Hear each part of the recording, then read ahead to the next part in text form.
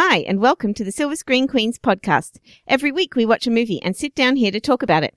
I'm Katie. I'm Mel. And we're your hosts. This week we watched Kubo and the Two Strings, directed by Travis Knight and released in 2016. The plot of the movie goes something like this. A young boy goes on a quest to find a magical suit of armor worn by his late father, helped by a monkey, a beetle, and his creativity. Yeah. I didn't hate this, but I just didn't... It was sweet and it looked pretty and the story was reasonably well put together. It just didn't win me over the way I thought it might. Yeah, I really loved it. I just thought, it was really pretty, but I also thought it was like, I really liked that it was really daring and I liked the message that it put across. I was really relieved after I hated Box Trolls so much, but part of the reason I hated Box Trolls was because I found it so hard to watch because I thought it was so ugly, whereas Kubo was really gorgeous, so I found it much easier to watch. There's definitely some problematic elements to it, but I just thought, and I appreciate that they would. Like, they were trying to do something different with the setting and with the characters. So this is the thing. I didn't hate it. I appreciated that stuff. I appreciated that they were interrogating things like that you have to get the parents out of the way in a children's film and the way and looking at the way stories are told and all that. I did appreciate it. I just didn't kind of connect with it. But I did. Yeah, I think I have a lot of good things to say about it. I just also kind of was like got bored. Got bored. Yeah. So, I really connected with it. I thought it was really interesting. And I thought it was really kind of, I liked a lot of the stuff. I was surprised the kids that are in the screening that I went to seemed to like it. Yeah, likewise, they seemed to really enjoy it. There were kids in my I thought they might get bored, but they were really into it. Yeah. And I think it's good for like that, again, that kind of older group because there's some scary stuff in there, but the kids that I was with, they seemed the most scared of the sisters, rather than any of the other stuff. The sisters were absolutely the scariest part. There was a girl actually who was sitting near me and she went, I was scared because I thought they were going to go Kubo again. That was funny. I think I actually started from a place of disappointment in this because when I watched the trailer and until I actually got into the movie, I didn't realize that our lead was going to be a boy. So when I saw the trailer, I thought this was going to be a story of a little girl who's going to go after her father's armor. And I was like, oh my God, it sounds like Mulan. This sounds amazing. And I was really like, oh my gosh, this is amazing. Must watch. And I wasn't quite prepared for the fact that it was a boy who was going after his dad's armor. Yeah, I knew it was a boy. Yeah, that wasn't obvious from the trailer. I don't know why. I just kind of assumed, I guess, with the ponytail and the long hair. Because he has long hair. Yeah. Yeah, I think part of it is like because it's got that Japanese design, it kind of, I knew it was a boy. There wasn't a time at which I thought it was a girl. Yeah. But yeah, I think it was interesting. And I really liked some of the, I just really thought that the mother character was really cool and interesting. Like the concept of that kind of depression or disability that she had at the beginning of the movie and how she was represented by the monkey later, which was really cool. That character was fantastic. I liked her a lot. The monkey fight scene was so great on the boat. I loved that. Yeah, that was great. The whole boat sequence was really good. Yeah, and when the Moon King comes down at the end and turns into the Avengers monster, that looked really cool to me. The glowy kind of effects were really fun. I liked that. I thought it looked, I really thought it looked amazing. But I just was kind of carried along that. I really enjoyed it. I connected with Kubo a lot. I thought he was really kind of an interesting kid, and I did find it strange that I think the focus on the father was kind of convenient but strange because he didn't ever meet his father. I thought it would have been more interesting to the mother's story grow that connection a little bit. Yeah, because the mother's story is a lot more interesting, as you say. Like her character's a lot more interesting, and the beetle kind of turns up, and there's not a lot of time for them to get to know each other. Yeah, I think really could have been good to have the beetle come around a little bit earlier, but he was so funny. He was so funny. Like there were times, and for some reason the beetle hit that exact spot where my sense of humor is. So there were things that he said that nobody else laughed at that I laughed really hard at. Like when he said the sword uncomfortable, I was laughing for 30 seconds. I thought that was hilarious. I was actually not particularly won over by the beetle, and I didn't like the voice acting. I didn't like the voice act. I liked the character a lot. And the gag about the eyelids and stuff like that. I thought the character and the writing was really funny. I think the voice acting in general for the whole movie was not great. No. And I was also a little bit bothered by a bit like I am with Avatar: The Last Airbender and Legend of Korra that They're all white. these Japanese characters are being played by white actors. Yeah, that was what I like. Yeah, from the beginning, I knew that before I saw the movie. Going into it, I knew there's two in the main cast. There's two Japanese voice actors. There's Kerry. I don't have IMDb in front of me, but George Takei is in there George as well. Takei, but it's Kerry Hirogawa, something like that. Can't remember it now. Anyway, and George Takei. Kari Hirokui Tagawa. Yeah, that guy. Yeah. I think I sort of squished his We name sort of together. got in there somewhere. But yeah, I was really disappointed, and I didn't think that, and it, like, putting big names in the main cast didn't seem to help the movie any, and it didn't make it any better. It's the voice acting. I actually thought the best voice acting was from the sisters. It was one Rooney of the Mara. Maras. Yeah.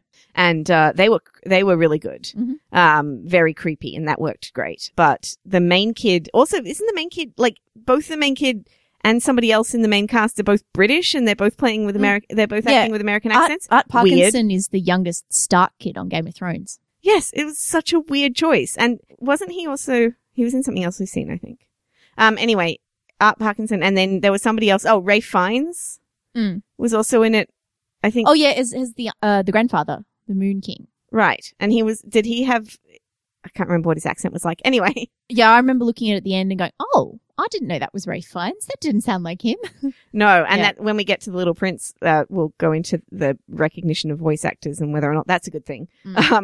But yeah, I actually didn't recognize Matthew McConaughey, but I didn't think that the Beetle dad was particularly voice acted. I just thought I liked the character a lot. Yeah, Like and- I thought his physical expression was really good too. And he had a lot of the physical humor as well, which Yeah. just kept the kids in the audience amused. Yes. As well. And also the relationship between the parents was really funny to watch it happen. Yeah. I don't like that they kind of go with the nagging mum and the fun dad thing, but it was really entertaining to watch. And it came from a place of genuine caring about both their points of view on that. Like neither of them was wrong she wasn't wrong for being protective, and you know, like it understood where she was coming from with that, and it understood where he was coming from for trying to be fun all the time and stuff. Yeah. Well, I think that's one of the issues I had with the film is that because it was spent so much time on its probably on its stop motion. I believe it's the longest stop motion film ever made. It spent so much time on making it beautiful, and I think it actually spent a bit of time thinking about its characters, but it kind of felt a little bit underdone in terms of story and in terms of like it relied a lot on tropey stuff. And I feel like that's stereotypes. part of the problem with these kinds of stories in general. A lot of the time is like because they're so episodic. You know, it's, he's got to fight this monster, then this monster, and then there's the big boss battle at the end. Whereas the best parts are kind of like when they're eating together or when they're at the beginning and the end, the framing scenes with the villagers and the old lady villager who I loved her. She was so great. Yeah, the story turning points, the ends of the acts, which basically are the fight with the skeleton monster, the scene on the boat, and the boss battle at the end with the grandfather. None of them quite sort of felt like they had really high stakes in them. I think probably the best one was the skeleton bit. I thought that was really well done. Yeah, but the ending was really convenient for that one. I felt it was just a bit. Yeah. All of those battles all kind of resolved a little too easily. Well, see, I liked the one on the boat. I thought the one on the boat was really good, mostly because of the stakes with the sisters, and that's when I actually kind of thought that the monkey was his mother earlier than that, but that's when I think most people kind of realized that the monkey is his mother. The boat battle was probably the best in terms of stakes. The skeleton one, probably in terms of how it looks and some of the cool stuff that goes on in it. Yeah, I think that was definitely the set piece for the stop motion and how it looks. But I just didn't like. I just felt like it was kind of fun. But then the Moon King one, I loved how that resolved. So out of the three of them, I think between the three of them, you've got one really good scene. But the Moon King one, the way that Kubo decided to resolve the story was to make him human, which is the thing that he hated, and then give him all of this like belief and hope in humanity. It was so good. God, I loved that. Yeah. And that to me, for a lot of the issues with the film, kind of lifted when that happened. I loved it. It's at its strongest when it's talking about second chances and rebirth, I think. Well, and death and moving on and just humanity. I think it was really, but that was really strong. That cycle of, it's the death and rebirth kind of stuff. That's what it does best. What it does not do best is represent Japanese culture. There are some very major kind of misses in that regard in this movie. And one of the biggest ones, just like as a really obvious thing, was there's a scene where Kubo slurps his soup to annoy the monkey. And you're like, yeah, slurping is considered polite in most Asian countries. That's fairly common knowledge for anybody who kind of has lived in Asia or like any of that sort of thing. And that is such a major kind of oversight. Right. Because it's a very pointed joke that won't work if you have any knowledge of Japanese culture. It only works for the Western audience, which was made by Americans. So yeah. Yes. But I think that if you're going to make it and you're going to do that, you've got to investigate all of the stuff that you're doing. And they did have a translator and a consultant who was Japanese on the film, but clearly they needed to consult more deeply on it. They probably only brought them in at one sort of stage of the film, and the whole thing took years to make, years and years. So they might have brought them in at some points and not at others. And and I think the simplification of some of the ideas of the life and death and stuff without having the concepts of all the different gods for each individual, like there's this kind of concept that every kind of rock and every tree and everything has a spirit connected with it and stuff like that. So I think the oversimplification of that took away from it a little bit too, because you get confused about like the birds and the lanterns and all this sort of stuff, that everything is about death and taking us to the next place. Yeah.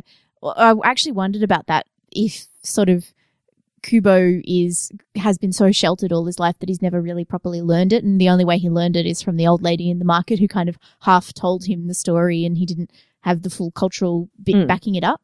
So it could have been a character choice, but yeah, it could be, but I think it's also a movie not understanding problem, or a simplification problem. And like there are things that Kubo wouldn't know because he's been in that unnecessarily dangerous cave for his whole life with his mother. I was like, why don't they just move into a house? When I found out that he was basically a villager, I was like, why don't they have a house in the village? Why do they live on this cave, far away from it? This is why the mother's story is so interesting, because there's like a whole interesting story in there about a woman escaping from her family and losing her husband, having to raise a kid on her own. Like that's and then dealing with her own illness and her kid having to grow up too fast because of that. Like there's a huge hero arc in that never gets kind of unpacked. It's just like, oh yes, of course they went into a cave. That's where they went, and then they stayed there. Yeah. They're dealing with some really heavy themes in really nice ways that don't demean them and things like that. But they don't, the core story is still that kind of adventure boy's own story. Yeah. Even with the monkey being a woman. Yeah. Well, which is why I was so excited when I thought it was a girl, because that would have really turned it on its head a bit. That would have actually been an interesting story. Well, I don't think this was not an interesting story. I don't think it wasn't an interesting story. There's so much stuff in there. And also it was the plot is not that interesting. It's been done 1,000 times before. I don't feel like the plot would be that much more interesting if Kubo was a girl, because the flaws would still be there. Yeah, well, but it would be more fun. It would be like nice to have that representation as opposed to it always being a boy. Yeah, and you can also there's more built-in obstacles you can build in, with a girl going after becoming a warrior, like especially when you're setting it in such a traditional sort of, it's supposed to be set in such a traditional culture. If she was a girl, she'd be like confounding a number of norms to go off on a quest like this. Yes, but I don't think they would have, I just don't feel like they would have unpacked that any more than they did. Well, yeah. Because it's like, that's not the focus of the story. And it would be really, I just think it would be interesting. But I also think that it's interesting that Kubo is a very caring and not, and like the ultimate story for him is not a traditionally masculine one. It's that he needs to become, like, embrace who he is and be a storyteller and a carer and not be a fighter. He has to throw his sword and that stuff away and all this armor that he's been going after. He has to put all of that aside and connect his family and the guitar, which was his traditional tool, and be that person. Yeah. So that's really interesting. And it's his storytelling that that redeems the villain. Right. So that's his superpower. So if it was a girl, then, that would be more traditional. Yeah. Yeah. That would be, she'd have to be. To do. Yeah. So I don't know. Yeah, no, there is that aspect of it as well. I think that's just one of those things. One of the things I really loved about this movie as well is the music is fantastic. There's such a good score. I don't know what the instrument's called now. I looked it up too. My brain's just not working. But that the score for it was so good. And like there's these scenes that just the scene where they talk about the birds and they're up on a mountain and there's so many colors and the birds come across over them and Kubo turns around, smiles at his dad, and this music for that is just beautiful.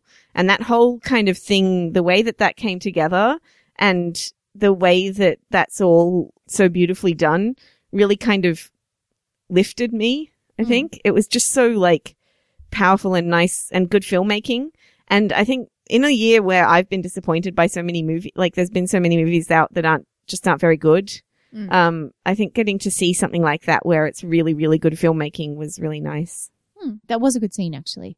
It was like a fun little character bit. Yeah, in between fights and battles and things. But this film was always at its best in the little character bits in between. Yeah, mostly, yeah. There were some things in the fights that I really liked, but the character stuff was really strong. It was really strong. I think they really investigated the characters that they were creating. Yeah. And none of them are like two-dimensional characters either. They're really interesting. Yeah, which is when we came out of this one, I watched this with my husband and he really liked it as well for that reason. And I was like, the story wasn't so great. And he's like, I don't think that matters. And I think that's probably, I feel a bit like that as well. And I think the story was really good for the most part. Like, I just felt frustrated with the episodic nature of it. And I just think that the hero quest it felt kind of video gamey. Yeah, like you've got to defeat this level and then you've learned your paper skills have built up, so then you've got to build a boat kind of thing. Yeah. Then you've got to defeat this level where the sisters come in and then you've got to defeat the boss level, Grandpa.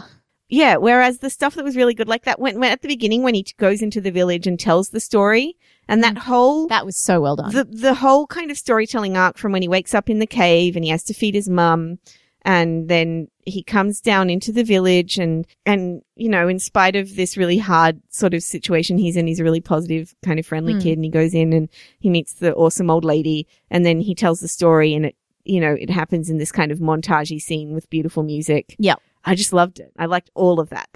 You watch the sun setting as he tells the story and everybody's captivated. And he's got to go. I loved that. Yeah. The stuff with the paper was really clever. The magic that he had. And then at one point, there's the monkey or the beetle says something about, I don't think that's origami. I think scissors were involved. Yeah, it cracked me up. Like there's jokes that they did that like almost break the fourth wall, and there's jokes that they did. I don't know, that a lot of the jokes sat in my level of humor that is slightly absurd and slightly kind of weird that made me laugh really hard. All of the times that they called the sword unbreakable something else made me laugh. And the introduction to the beetle and things like that and some of the stuff that he did just made me laugh really hard. Yeah. There was something else. I also thought of Harry Potter when I was watching this because I thought the 3 tasks were kind of like the Triwizard Tournament. Right, yeah. Where the first one, he had to... The first one you got to get past a dragon. The second one you got to deal with water. And and he's stuck underwater and that just... I don't know, but that just made me think of Harry Potter. Yep. The fourth one, which was one of my least favorites actually. But least favorite movies. No, it was one of my least favorite books. Oh, right. I really liked the book. I think, the book, there are certain parts of it that really kind of bother me. And I also felt like I don't like that kind of episodic thing. This is the first task. This is the second task. This is the third task. You've got to beat this monster kind of stuff. Doesn't do it for me very much. Oh, see, I was much more interested in the 5th book that everybody hates. I like that one a lot better. 3-act structure. I love a bit of structure to keep me going. So yeah, I do like that one. But back to Kubo. But I just genuinely do not have a lot to say about Kubo. I did. I have a lot to say about Kubo. Yeah. There's some other interesting stuff as well when you unpack some of that, like the concept of making this film Japanese. Like, I want to know what the thought process was behind. Did they find a story that they liked and then tell it? Or did they create a completely original story and decide that Japan was the place that they wanted to set it? Like, what was the kind of... I'd be interested in knowing what the background of that was. And also the stop motion thing. I went to see it with a friend of ours, Jamie, and afterwards he went, I didn't know it was stop motion. He thought it was computer generated. Yeah, wow. And I thought that was really interesting. I definitely noticed places where it was stop motion because some of the expressions were quite jerky and stuff like that, which is, not saying anything bad about the movie, because I don't know if you could actually make stop motion perfectly smooth for this amount of time. Oh, no. And there was definitely CG augmentation of everything. If you watch there's some really good kind of clips out there of them doing it, but that, like, the fight, with the monkey and was the monkey's all stop motion, and there's a green screen, and she's on the actual boat, and then there's a green screen for the, like, background of it. Yeah. Yep. So, even with augmentation, they did a lot of the hard stuff by hand. Mm-hmm. They did the thing also at the end of this movie that I didn't like in Box Trolls, where they decided to put a bit of the stop motion in. Oh, yeah. And then have that yeah. stop motion character from the movie interact with the filmmakers. Mm-hmm. And I mean, it's not really an issue for me most of the time to show me how a movie is made, because for me, it doesn't take any of the magic out of it anyway, because we both, we know how movies are made. It doesn't it never takes me out of the moment to see how a shot is put together or anything like that. But I always feel like it's a strange thing to do in a kid's movie. Yeah, well, because it's showing off, but it's not showing off for the kids in the audience. It's for the adults in the audience, the people who care about how these things are made, whereas the kids aren't really watching it for that. Yeah, and it always kind of baffles them as well. They're like, oh, somebody had to, like, this character wasn't real. Yeah. And it kind of, and that Takes for me a is, bit of the magic. Yeah, I think it does. I think it needs to be at a different level. I think they need to learn about that stuff when they're, like, or you can tell them about it after they've seen the movie. But before the credits is a weird place to put that. I just don't think that I don't like the idea of them doing that. Yeah, it's... Or do a short to advertise, like a short film to advertise the movie, where they do that. Be part of their iTunes extras, or all that stuff I think is great, but I just don't think that that's a good way for them to end their films. It does. It's not I remember talking about this when we did Box Trolls. Yeah, we did, because they did the two little funny trolls, and they had a conversation with their creators. Mm-hmm. And again, it's really funny. It's really clever, but it's not good. It doesn't work for the kids. No, and it takes you out of the story. And a lot of the stuff that doesn't work, like that adults will get but kids don't get, that doesn't bother the kids. But this, I feel like, is actually at a detriment to the kids. Yeah, because it's already a movie that is a bit probably out of the comfort zone of a lot of kids. It's a bit slower. It's a bit more character based. It looks different to what they're used to. The story is less kind of on the edge of your seat exciting. So I think, to do anything that kind of takes away from the kid friendliness of it is probably a problem. Yeah, and the kids that I saw it with did really like it, and they didn't seem to get bored. I didn't hear there wasn't a lot of crying or shuffling or leaving the cinema, and there were a couple of yelling out things that that meant that they were clearly into it and following the story. I think I was pretty much the same when I saw it, which was like on a Friday night. So there were a couple of kids in the audience, a little bit older. They were generally pretty quiet. It wasn't too much asking to be taken out to the toilet and all that sort of thing. So clearly it did connect with a lot of them. Yeah. It connected with me. I thought it was great. And I think I always like to see kind of those hard subjects being tackled by kids' movies. Yeah. And there is space for kids' movies that don't tackle them. But like when we saw Finding Dory, and I was like, it's too safe, and they never really challenge anything. This movie definitely doesn't play it too safe. Yeah, and this is why I enjoyed The Little Prince, which we're going to review next, which we also watched this week, because it's important for kids' movies to tackle those things. And it's almost a cliche that in kids' movies the parents will die, and that's whatever. I actually really like the way this one interrogates that a little bit and plays with it. But that's the whole point of kids' movies, is to allow kids to talk through the big issues of life and love and death and destiny in a safe space. So I agree with you. I like it when kids' movies tackle a slightly darker or heavier subject matter, because that's a good place for it. Yeah. And this one's not just about death, but also memories and love, and really interesting things about how we love people even when they can't love us back, or they don't show it, or things like that. Really interesting. Like redemption and caring and that's what I think the redemption narratives were the bits that stuck with me in this one. I thought that was just really well done. The redemption stuff was really well done. And watching that happen with the Moon King as well, even though there was that really obvious dream trap. Yeah. You're like, it's obviously a trap. But the Moon King works really well as a character in spite of us very rarely seeing him. Yeah. Worked really well. And he almost works better. It's like the shark in Jaws, because you can't see him, but everyone talks about him and how dangerous he is. Yeah. It was really good. But also my friend did point out that there's a slightly troubling storytelling around blindness in this movie. And around stepsisters, wicked stepsisters, but yeah. They're not stepsisters, though. They're her sisters. Yeah, I know, but like they're the wicked sisters. Like the sisters get punished and the father is redeemed, which I think is an interesting. Yeah, I can sort of see that. Yeah. I saw it more as the sisters were the soldiers, the foot soldiers. But I can see that now. Yeah, I didn't think about that. Yeah, that was one of the. Yeah, there are a few slightly troubling things, but yes, around blindness as well. Yeah, but the worst thing that could happen to him is that he would lose his other eye. Yes, but I thought, I mean, that's clearly meant to be more metaphorical than literal. But at the same time, you definitely present a world where they're like, blind people are evil. So there's that. Yeah, I thought it would have been interesting if he was blinded at the end, but I think that would have been a bit much with his parents dying as well. Yeah. Just tackle one thing at a time, maybe. That's right. Yeah. But yeah, I liked it a lot. It was so kind of gorgeous as well. Like it wasn't, I think the reason that I didn't get bored is because whenever, even if the story wasn't moving along at such a good pace, I was just kind of dazzled by how gorgeous it was. There was always music and stuff. Pretty to look at. But yeah, I was lulled a bit to sleep towards the end. I might have been tired, but I don't normally fall asleep in movies that I've paid for. Yeah, no, I really liked it. Okay. Do you want to give it a score? Yeah, 3 out of 5. I'm going to give it 4 out of 5. I enjoyed it a lot. Awesome. I think it might actually be one of the better movies I've seen all year. That's really good. I'm glad because it's been a bit of a disappointing year as far as movies have gone. Yes, I think we're all aware of that one. But yeah. Okay. So do you want to do the wrap-up? Yes. Thank you very much for listening to the Silver Screen Queens podcast. If you would like to find show notes or our old episodes, they're on our website, silverscreenqueens.com. If you want to read Katie's review of Kubo and the Two Strings, you can find that on her blog, silverscreenqueen.wordpress.com. And if you want to find us on social media, we are on Facebook, facebook.com/silverscreenqueens, @screen_queens on Twitter, and tumblr.silverscreenqueens.com on Tumblr. Thank you for listening. Bye. Bye.